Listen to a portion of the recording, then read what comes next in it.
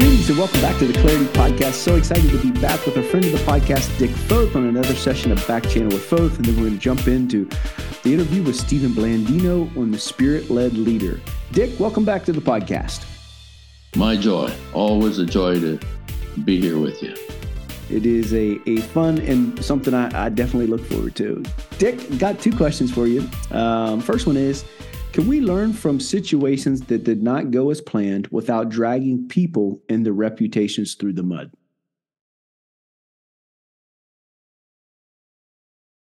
Yeah, the short answer is you betcha, for sure. Sure.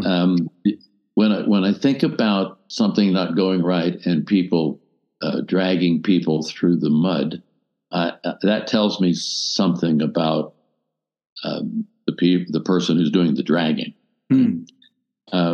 Lots of things don't go as planned. One of my favorite lines is, "Life is what happens when you expected something else." That's how it works. Colin Powell, former chairman of the Joint Chiefs and Secretary of State, said something like this, and it's a variation on a theme: battle plans are great until you hit the beach, and everything is different, because you think it's going to be this way, but it's going to be that way. So I think in looking at the question, I said, well, if it's an event that didn't go well for whatever reason, I think the question is it a person's mistake or a weakness in the plan? I think you have to look at yourself. If you're the leader or you're leading the team, doing whatever it is, if it's a staffing thing, for example, and we say, well, that didn't go as planned. How was your process? What were the interactions? Did we do diligence, really do diligence? Was it a generational thing in staffing? Because these days you have this wide range. And if you're working with somebody 40 or under, at least this is what all those books say, those folks have grown up in a different world. Folks who were born in the 90s are the first generation that did not have to go to an authority figure for information. Well, that changes your whole mindset. So, and we had a question in a previous podcast about technologies. If we have a problem with our television or our phone, we call our 6-year-old grandchild. Or is the thing that didn't go as planned because we have a good person, but in the wrong place, in the wrong slot, if you will. But coming back to dragging people through the mud, my question would be, where in the scriptures did you see Jesus drag people through the mud? He made mud and put it in guys' eyes. He stuff in the sand. Sure. I think we have to be careful because we're so angry about something. And it's okay to be angry for a moment, but don't obliterate people around you, because chances are you're going to get it wrong. But there's always space for redemption if the heart is willing. Good word. Dick, appreciate that. Second question I have for you is, what questions should followers ask of leaders and leaders of followers to hold each other accountable? So what questions should followers ask of leaders and leaders of followers so that they can hold each other accountable? I thought quite a bit about this, because I'm trying to think of a time when I wanted to hold a leader accountable. And I think there are several contexts for it. But the first step in that is I need to hold me accountable. Let's start with me, and then see where we go from there. But I think if a follower in a given situation asks this question, things can work. And that is saying to the leader, how can I help you be most effective? Could be that the leader will say, well, do your job, dude. Maybe. But I think it's a larger question than just, doing your job. I would say that's exactly the same question that the leader asks the follower. How can I help you be most effective? What do I need to do to help you be successful? I'm a huge American football fan. And I look at coaches on the sideline when the quarterback, young quarterback, 20 something, throws an interception in a crucial moment or whatever it is, or when somebody creates a penalty and they lose 15 yards. And I'm thinking, how does that coach respond to that? What do they do to help that person be effective? And of course, with dozens of guys on a team, you generally, there might be a rule of thumb, but generally each remedy or response to that is unique to that person. And so the question of how can I help you be the most effective? Because if you're the most effective, our whole mission will be the most effective. Yeah. And, I think you get into this place where if you're not careful, if it's territorial or I want to show you I'm big time or a big cheese, whatever, we get into this thing that early childhood educators see in little kids, 2-3 years old, in a thing called parallel play. Parallel play where we play side by side, but I won't share my toys. And you find this a lot. It's the human condition. So drilling myself on how can I help you be most effective?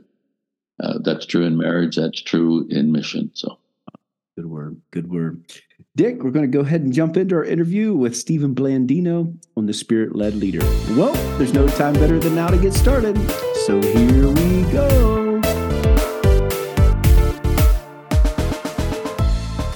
Greetings and welcome back to the Clarity Podcast. So excited to be here again today with a friend of the podcast, Pastor Stephen Blandino. Stephen, welcome back to the podcast.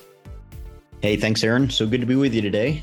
It is. And before we hit record, I shared a little bit how I was excited about this conversation today. It's an area that I want to grow in and praying about growing in. And then, I look through your resources when they come out. I normally get the electronic version of Influence before I get the actual copy of it.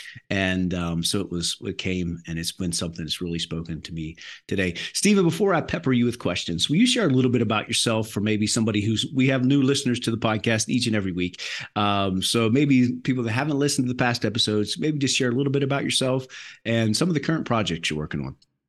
Yeah, thanks, Aaron. Well, I pastor a church in Fort Worth, Texas. It's a church that we planted 11 years ago, and it's called Seven City Church. We're located right near downtown Fort Worth, and married. My wife, Karen, is a counselor and professional counselor, and then also serves on staff with us here at the church. And we have one daughter, one son-in-law, 2 amazing grandsons, which is great. Yeah. So, but yeah, I love to invest in leaders and love writing and coaching and helping others just reach their God-given potential and whatever God has called them to do and lead. So, and your podcast, Yeah, I have a podcast called Leader Fluent, and just kind of, hit some specific topics with just very clear, specific teaching, try to make it really practical. So you can check it out at most of the places where podcasts are hosted. So there's that. And then we got a few downloads and resources at stephenblandino.com that you can check out as well. Awesome. Well, Stephen, I'm excited about this conversation today on being a spirit-led visionary. And one of the first things you did as I read through it was you differentiate between being a spirit-led visionary and a visionary leader. Can you just kind of share some of the hallmarks when you think of a spirit-led visionary? What comes to mind and maybe some hallmarks of that spirit-led visionary? Yeah. Well, first off, so the greatest visionaries, they don't rest on their bold ideas. And that's obviously part of what a visionary is someone who's got bold vision for the future. But I believe the ones that are best equipped to make the biggest difference are those that are spirit-led, because they're not relying solely on their own wisdom, their own ideas. They're tapping into the God of the universe, right? And there's unlimited capacity whenever that happens. So spirit-led leaders don't view the Holy Spirit as an addition to their leadership, but really as the driving force behind their leadership. So they operate with this posture that's welcomes the Spirit's leadership in their life. And so when I think of a Spirit-led visionary, Aaron, I think of someone who is filled with the Holy Spirit.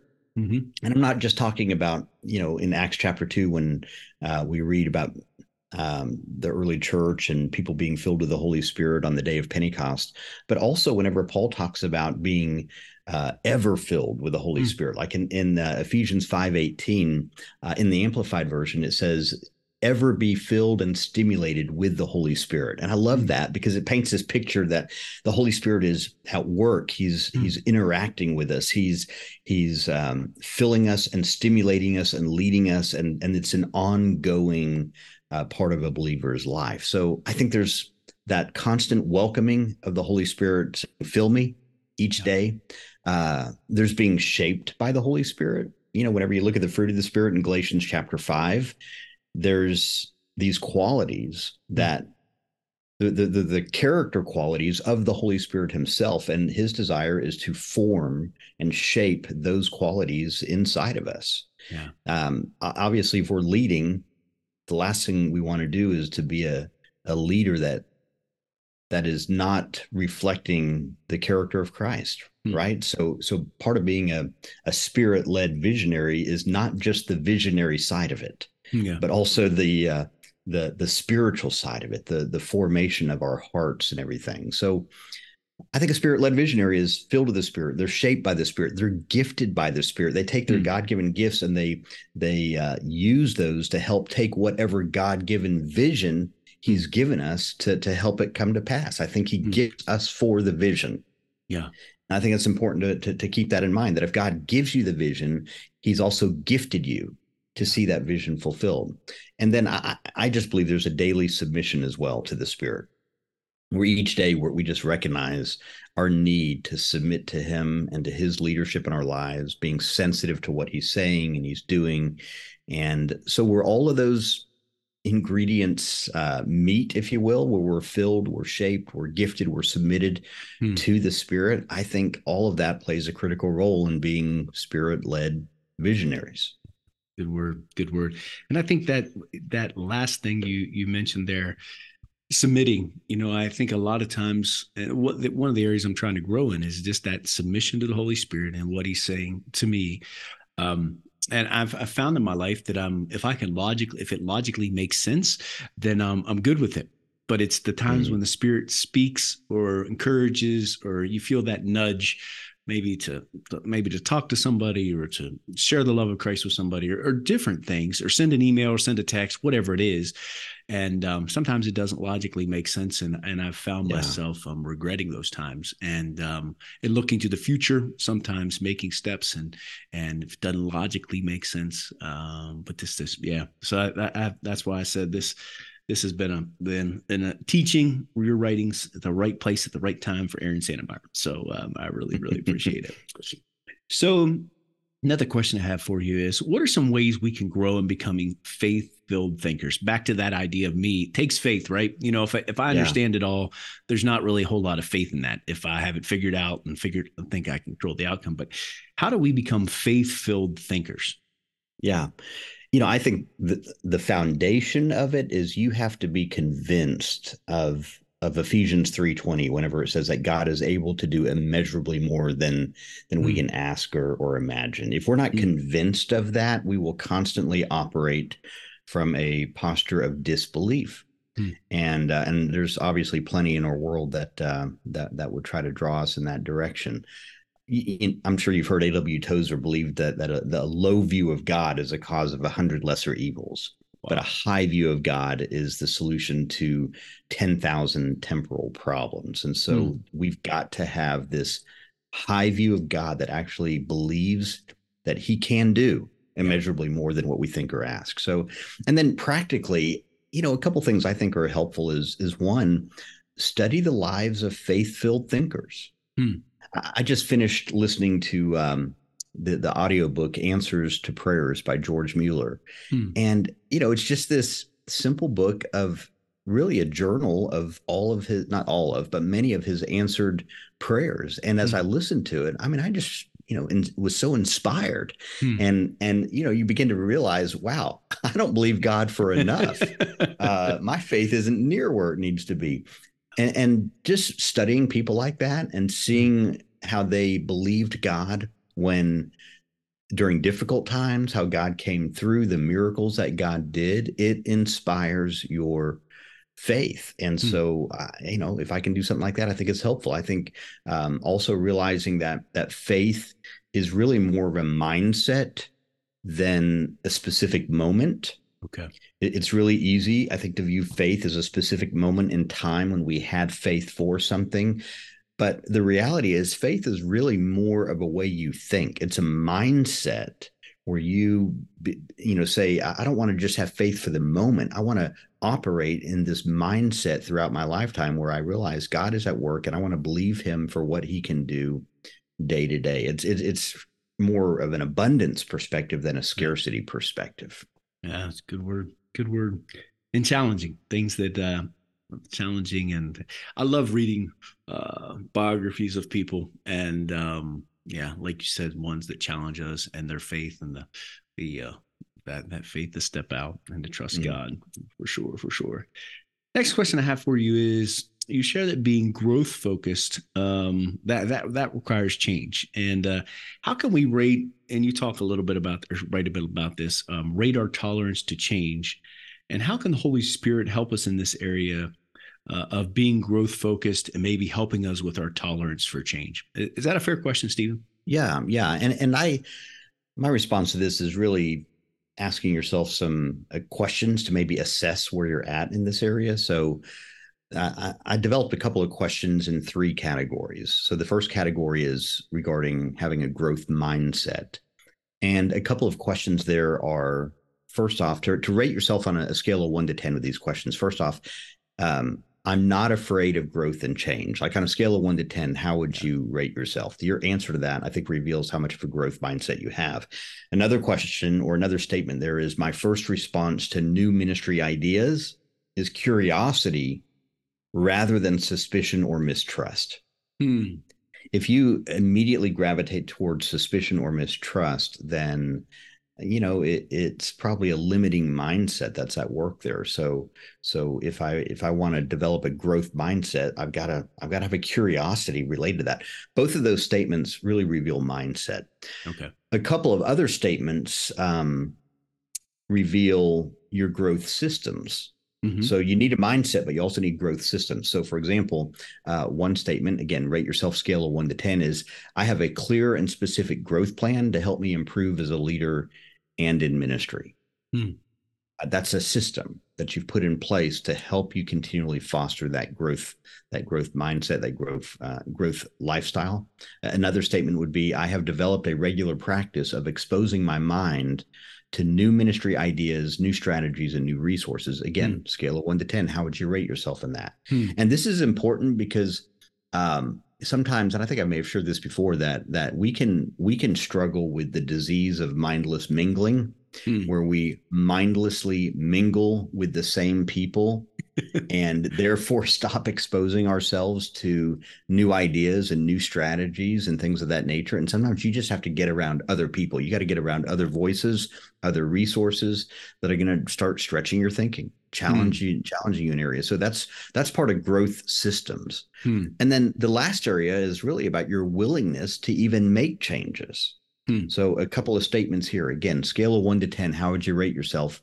The first one is, I pay careful attention to the shelf life of our current ministry strategies and have a way to evaluate their level of effectiveness. It is so easy just to keep doing what we always do because we know it. We understand it. It's built into the rhythm of our life. And yet, if we don't pause intentionally to reflect, we're not going to make changes. Just yesterday, I was meeting with our staff, and we took our guest assimilation system and we put it under the microscope, and we walked through every step of it and looked at, are we still doing this?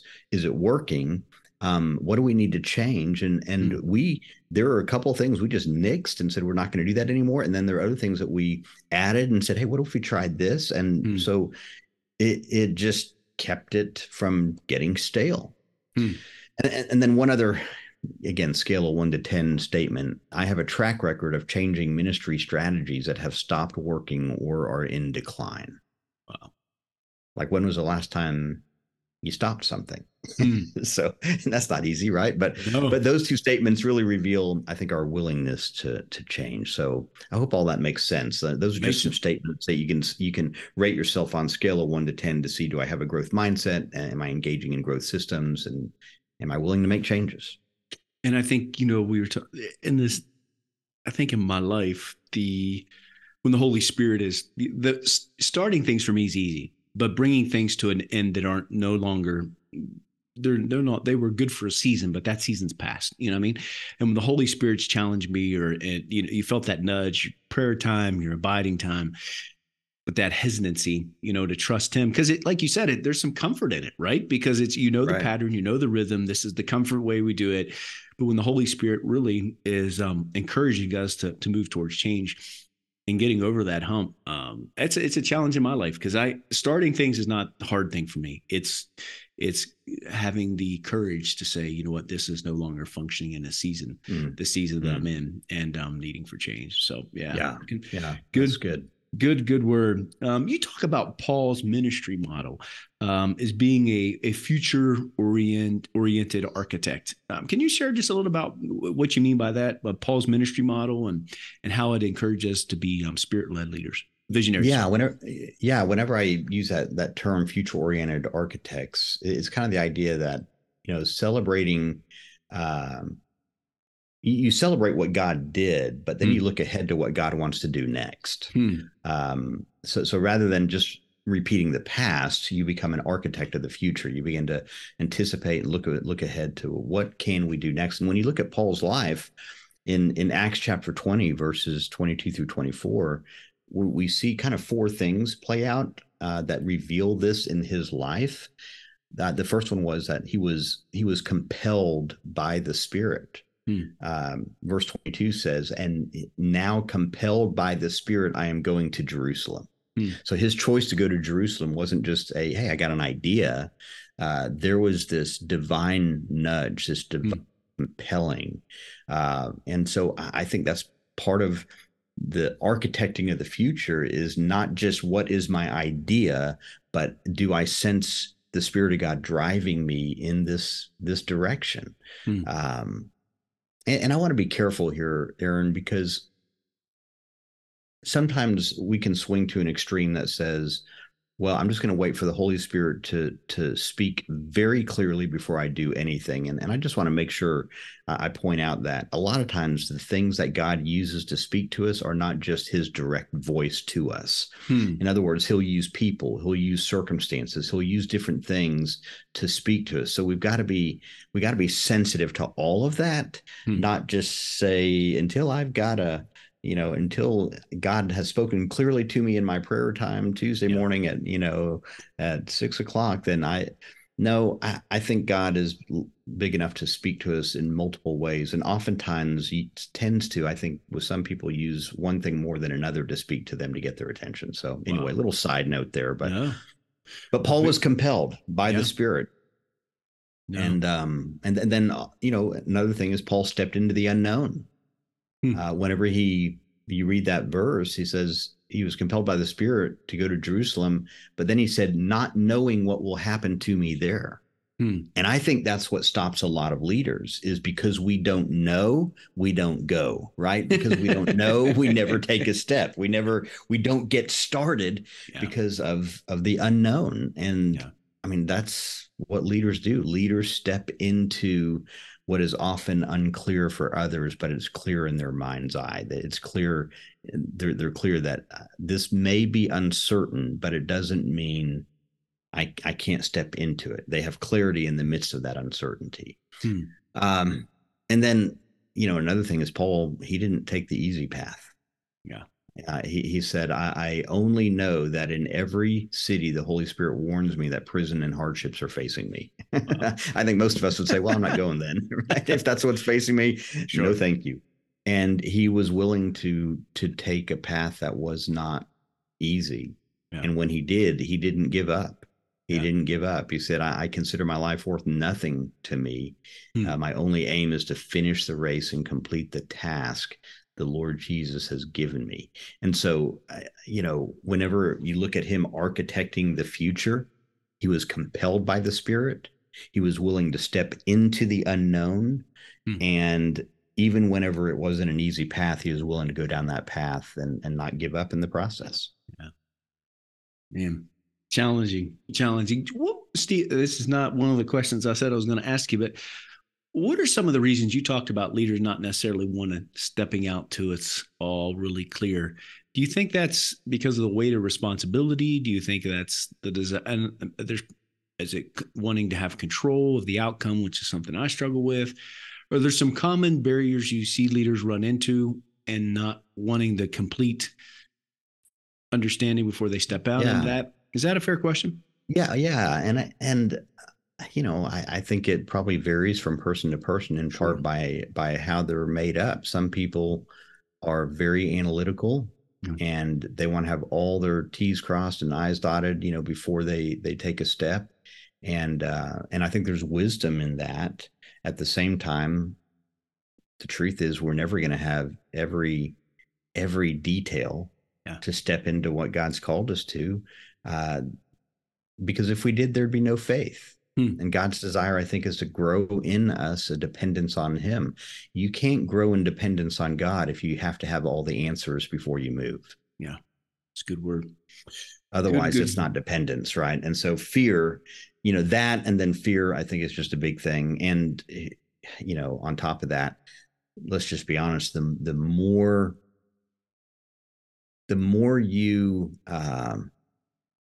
you have to lose, the less likely you are to take a step. Those biases, there's, those biases that, we hold on to the things we don't want to lose rather than what we could win. And that goes for economics and business and evidently ministry too. So that's right. You share about Nehemiah and spirit-led leaders. How can we imitate and emulate Nehemiah when we cast a vision? I love the story of Nehemiah. And I think whenever it comes to vision, there are so many practical lessons what we can draw here. Our tendency whenever we cast vision is we immediately tell people about this amazing solution that we want people to know and pursue and be a part of and all of that. And we paint this picture of the future. And yet, oftentimes when we do that, people are kind of scratching their head saying, I didn't even know we had a problem. And you're giving me a solution to something that I'm not convinced we need to do. Yeah. So I don't believe vision casting starts with the solution. I think it starts with the problem. You first have to define the problem that needs to be solved before you give a solution that people don't even know they need. So Nehemiah defined the problem. He said, whenever he showed up in Jerusalem, he said, you see the trouble we are in. Jerusalem lies in ruins and its gates have been burned with fire. What's he doing? He's defining the problem. He's helping them open their eyes and say, guys, look around. The city needs help. And so he's touching on that problem before he ever gives them the solution. So he defines a problem, then he shares the solution. And his solution is, he says, come, let's rebuild the wall of Jerusalem. And rebuilding the wall is obviously going to be the solution to the problem that the city's in ruins, that the gates have been burned. But then he doesn't leave it there. He actually explains the benefit of pursuing the solution.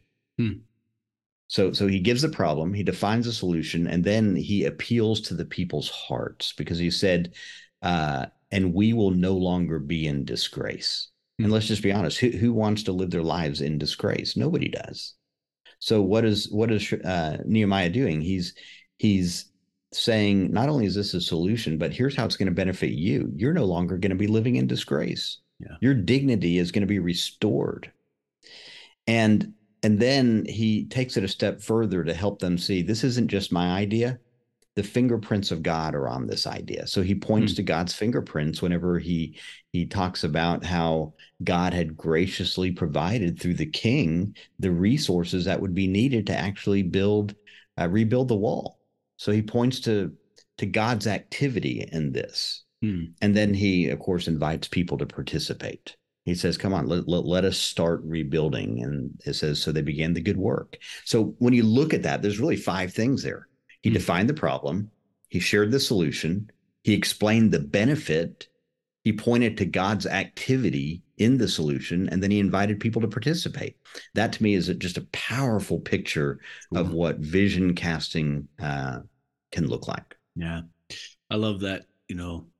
It's challenging to me starting with the solution and not the, like you said, people sometimes you're starting with a solution. They didn't even know they had the problem or that the problem even existed. And starting there just is a very, very valuable step for each and every one of us. Stephen, you mentioned that there's 4 P's when it comes to practical strategic planning. What are those 4 P's and how do they help us when we want to launch out, but we need that strategic planning part of it? Yeah. So each P has a question that goes with it. Okay. So the first P is plan. And you're asking yourself, how will we get from here to there? Right. Okay. Here is where you are right now. There is where you ultimately want to go. It's the vision for the future. And here's why this is important. I love something that Bob Reiner once said. He's an author. He said this, and in energy. Otherwise, your energy and activities, right? They're just being dictated by something else. Without a plan, your energies and activities are hijacked by whatever crisis, whatever urgent thing in the moment is screaming the loudest. And so it starts by creating a plan. And that usually means you probably need some long range objectives and some short range objectives. You might say, here's where we want to be in a couple of years, and here's what we're going to do in the next 3 months. So what's that plan look like? The second P would be people. And the question you're asking here is, who will help us and what roles will they play? So the question I like to ask is, who will do what by when, right? Who is the person? What they're responsible to do? And when is the deadline to get it done? And basically, if you take your plan that you've developed, in the plan is the what. Now you just got to attach a who to it along with the deadline. The third P is provision. And the question with provision is, what resources are needed and how will we acquire them? Notice, and I think this is important, Aaron, I didn't say, do we have the money to do this? That's the wrong question, because the answer is almost always no, right? Instead, we need to be asking ourselves, okay, what resources are needed to make this happen, and how do we acquire those resources? Vision always requires money. It always requires time. It always requires energy. And so the bigger the vision, the longer the runway. And you got to determine what are the resources needed, how we're going to make that happen. The last P is progress. And the question here is, how will we track progress? Ron Blue once said this. He said, you can't manage what you can't measure. And so you've got to have a systematic way to track progress toward the vision. And so I think it's always great to create a dashboard where you can measure progress, maybe on a monthly basis, whatever, toward what you're trying to do. So those are the 4 P's: people, provision, and progress, and the questions that go with them. Stephen, you share that we have adventurous risk takers, and then there's cautious risk takers, and so there's weaknesses to be adventurous, and then there's weaknesses to be cautious. How do we mitigate between the two of those? Yeah. Let me first say, I don't think one is right and the other is wrong. Okay. I think we need adventurous risk takers, and I think we need cautious risk takers, because if we were all one or all the other, our world would be in serious disarray, like more than it is already. If we were all adventurous risk takers, Lord knows what problems we'd be getting ourselves into. And if we were all cautious risk takers, nothing would ever change. So having both, I think, creates probably a more healthy dynamic. So, but with that, each risk taker does have weaknesses they have to mitigate. So for the adventurous risk taker, I think the weaknesses they need to mitigate first is that they've got to address the issue of focus because the more adventurous you are, the more easily you'll get bored once your vision launches. Okay. And so I think when it comes to that, you have to put people in your inner circle that are going to help you stay focused. Okay. Your strength is new vision, and that strength is needed. But you also have to be honest about, when am I getting distracted and losing focus and stuff. So that's one thing. Another thing for the adventurous risk taker is explanation. So what I mean by that is, you may need a bit more patience with team members who are not as quick to jump on your vision. And so for those people, you can't just get mad at them and say, well, they're opposed to my vision. I don't think they're opposed to your vision. They just need you to give them a little more detail, a little more explanation to help them understand it. And when they have the explanation, then they can buy into it. Yeah. And then one other thing is follow through. You've got to monitor results carefully and assemble a team that's going to carry things to completion, so that you don't prematurely take on new opportunities. So those are the things for the person who's the adventurous risk taker. They've got to have focus. They've got to give explanation. They got to follow through. And a big part of all of that is surrounding yourself with the right people. For the cautious risk taker, they've got weaknesses as well. And so to deal with those, first off, they've got a dream. In other words, like, don't be afraid to dream big. If everything has to fit neatly in your detailed calculations, if you're not careful, you just might calculate God out of the equation. Sure. And his infinite ability. So don't be afraid to dream. If you're more cautious, just give yourself that permission. A second thing is action. Once you have 70% of the information, I don't know, pick a percentage, you probably have what you need to make the decision. So be careful that you don't get trapped in, again, paralysis by analysis, where you can't ever move on that dream. And then the last thing I would say for the cautious risk taker is empowerment. You cannot control everything when you take a risk. And that's one of the challenges for cautious risk takers, is we want to control everything, and that you've got to be willing to release power to others, let them help carry the load. So for the cautious risk taker, you got to dream, you got to take action, you got to empower other people. Wow.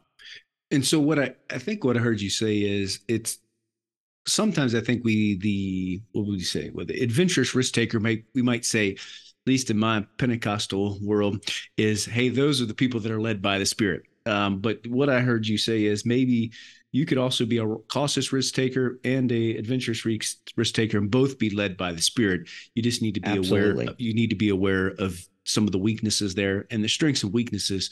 So is that a fair? Yeah, I think that's very fair. And again, realizing God wires all of us differently. Like, whenever he created us, he placed in us the raw ingredients of our abilities. Whenever we became followers of Jesus, he gave us spiritual gifts. And those spiritual gifts are different. So think about even the spiritual gifts. One of the spiritual gifts is administration. Well, a person who has administrative gifts is much more detail oriented. And so they're going to see all of the things that have to happen in order for this vision to be fulfilled. Well, that's a Spirit deposited gift. So in other words, I think God in his wisdom knew all of these visionaries are going to need somebody that can put this plan into action. Sure. They can follow it. So again, it's seeing the importance of both. Not one's right, the other's wrong. Good word. Stephen, I got one last question for you. How can the Holy Spirit guide us in being a creative, innovative problem solver? I think you mentioned two things, but how can the Holy Spirit guide us in being a creative, innovative problem solver? Yeah. I think it starts by enlarging your inputs. So this is what I mentioned a moment ago about, mindless mingling. We get around people and we just always think the same way. And we've got to be willing to get beyond that and invite, outside perspective And that means enlarging our learning inputs is what I'm referring to here. Okay. So attending new conferences, maybe visiting different churches, reading different authors, accessing different coaches. Every person has a reservoir of what they know that they're willing to invest in other people. And sometimes you've got to tap someone else's reservoir. You got to start drinking from additional wells to help you think creatively. And think about this. We can look at that and say, well, that's not Holy Spirit inspired. Okay. That's just relying on man. I don't think that's the case. And here's the reason why. When we're all part of the body of Christ, and scripture makes it pretty clear that the body is made up of different parts that have different strengths. So if that was God's idea, which it was, then he has already put in place people with different strengths, different giftings, different value that they bring to the body that not every part has, right? There's no part that has the gifts and strengths of every other part. So that means there has to be a reliance on the other parts. So when you enlarge your inputs, you're saying, I'm willing to learn from other parts of the body. I'm willing to glean from other parts of the body. And I think the Holy Spirit uses that to speak to us. I think the Holy Spirit uses that to give us, to stretch our thinking and help us be more innovative in how we solve problems and what we're doing. So enlarge your inputs. And then the second thing would be engage your team. So you've got team members, and as John Maxwell always says, some of my best thinking is done by others. Right? It's that idea that I have to let other people speak into the process, and that's where sometimes you're going to get some of your greatest solutions. Yeah. I love something. I'll just wrap up with this. I love something that R.T. Kendall once said. He said, "The greatest opposition to what God is doing today comes from those who were on the cutting edge of what God was doing yesterday." Wow. So the opposition that often comes is from people that maybe at one point they were on the leading edge, but now they feel threatened by whatever is happening that's new. And I think spirit-led visionaries, they just have a commitment to remain focused on what God is doing now and what he wants to do in the future, to honor what he's done in the past, absolutely, but not get stuck in it. I heard somebody say it like this one time: we have to honor the past, but we have to be loyal to the future. Wow. Good word. So honor the past, what others have done, but be loyal to what God wants to do now, what he wants to do next, and realize that he's still at work. Yeah. And how he works will change throughout the generations. Can I ask a follow-up question? I told you I wasn't going to ask you any more questions. Yeah. So you talk about broadening, not mingling with the same people. Now, people in the podcast, they can't see your bookshelf behind you, but you have lots of books behind you. So one of the ways, I want to grow and broaden, those circles is, reading different authors and engaging different thoughts.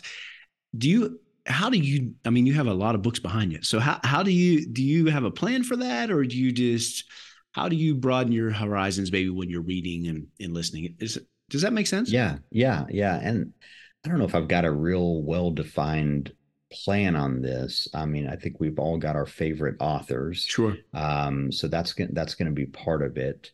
As well as, trying to step into other areas where maybe I read something by someone I've never read before, or on a topic I've never read. Whenever you have to preach most weeks, that also feeds into it, right? I don't know, and I mean this sincerely. Sure it does. I mean this sincerely, and I don't mean this, against anyone who's not a reader. But I honestly don't know how people preach every week and they're not readers. I just don't kudos for them. I mean, they must be pretty amazing. I'm not that good. I have to constantly be learning and growing. And that it doesn't mean I'm stealing sermons from all these things. I'm right. Almost always writing something that I feel like God is showing me, but constantly learning and growing. And the fact that I have to preach regularly, it drives me to that. As well, every year I always try to read something on prayer, and I always try to read something on the Holy Spirit. Okay. And it may be just, it may be one or two books on that topic, but I always try to put that, and usually it's at the start of the year that I'll do that. This year, I think I actually read maybe 4 books on prayer, maybe 5 now. And so I just wanted to just go a little deeper in that area. If I see something new on the Holy Spirit, I may read that. So I try to weave that into the mix as well. I love reading a lot on leadership and on business. And so I'm usually reading a fair bit in those areas as well. But yeah, my goal is I always tell people, if you'll read 1 chapter a night before you go to bed, you'll read at least 2 books a month. Yeah, for sure. And so typically I'll try to read between somewhere around 40, 45 books a year is kind of what I'll typically pace myself at. And so it's a book about every 10 days or so.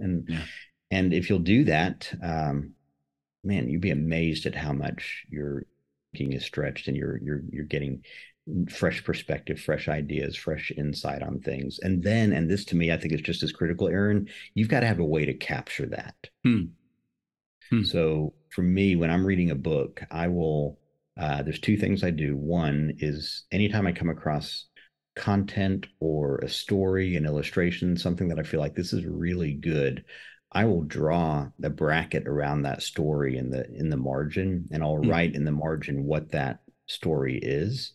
And so if it's a story about forgiveness, I'll write the word forgiveness. If it's a story about peace, I'll write the word peace. If it's a story about leadership, I'll write leadership.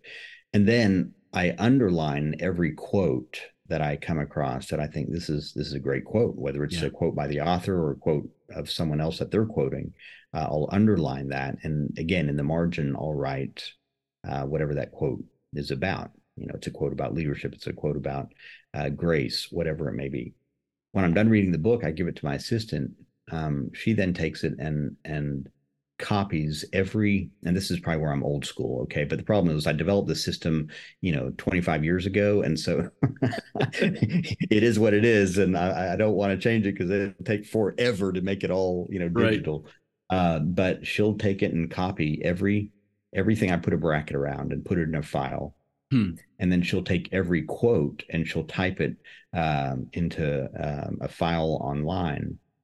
And so what that does is anytime I'm speaking or writing on a specific topic, I can go to that file in my file cabinet, or I can pull up those quotes in a file online, and it's there, and I don't have to hunt for it. I don't have to remember what book it was in, and because I don't remember, and I'm able to find stuff that helps me keep what I'm saying hopefully fresh. And so that, I think it's important to read and to vary your reading, but I also think if you don't have a system to capture what you're reading, you're shortchanging the impact that your reading can have. Yeah. Probably good. More information than you want, want to hear. It's excellent. It's excellent. That's why I asked the question.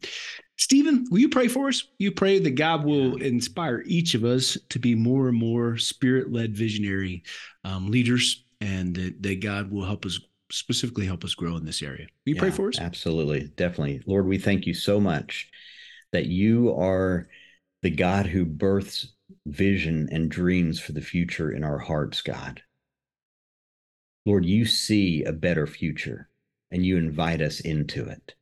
And so I just ask, Lord, in Jesus' name, that for each person listening right now, that your spirit would begin birthing fresh dreams for the future. That person who's discouraged, that feels like they're just hitting their head against the wall, I ask, God, that you would speak into them a dream for the future, that you would revive maybe dreams that have been dashed, that God, you would just, by the power of your spirit, you would speak that into us, and that we would be not just visionaries, but visionaries who are truly spirit-led, and that you would not only birth that, but you would lead us in the process of seeing that vision fulfilled. God, may it all be to your glory.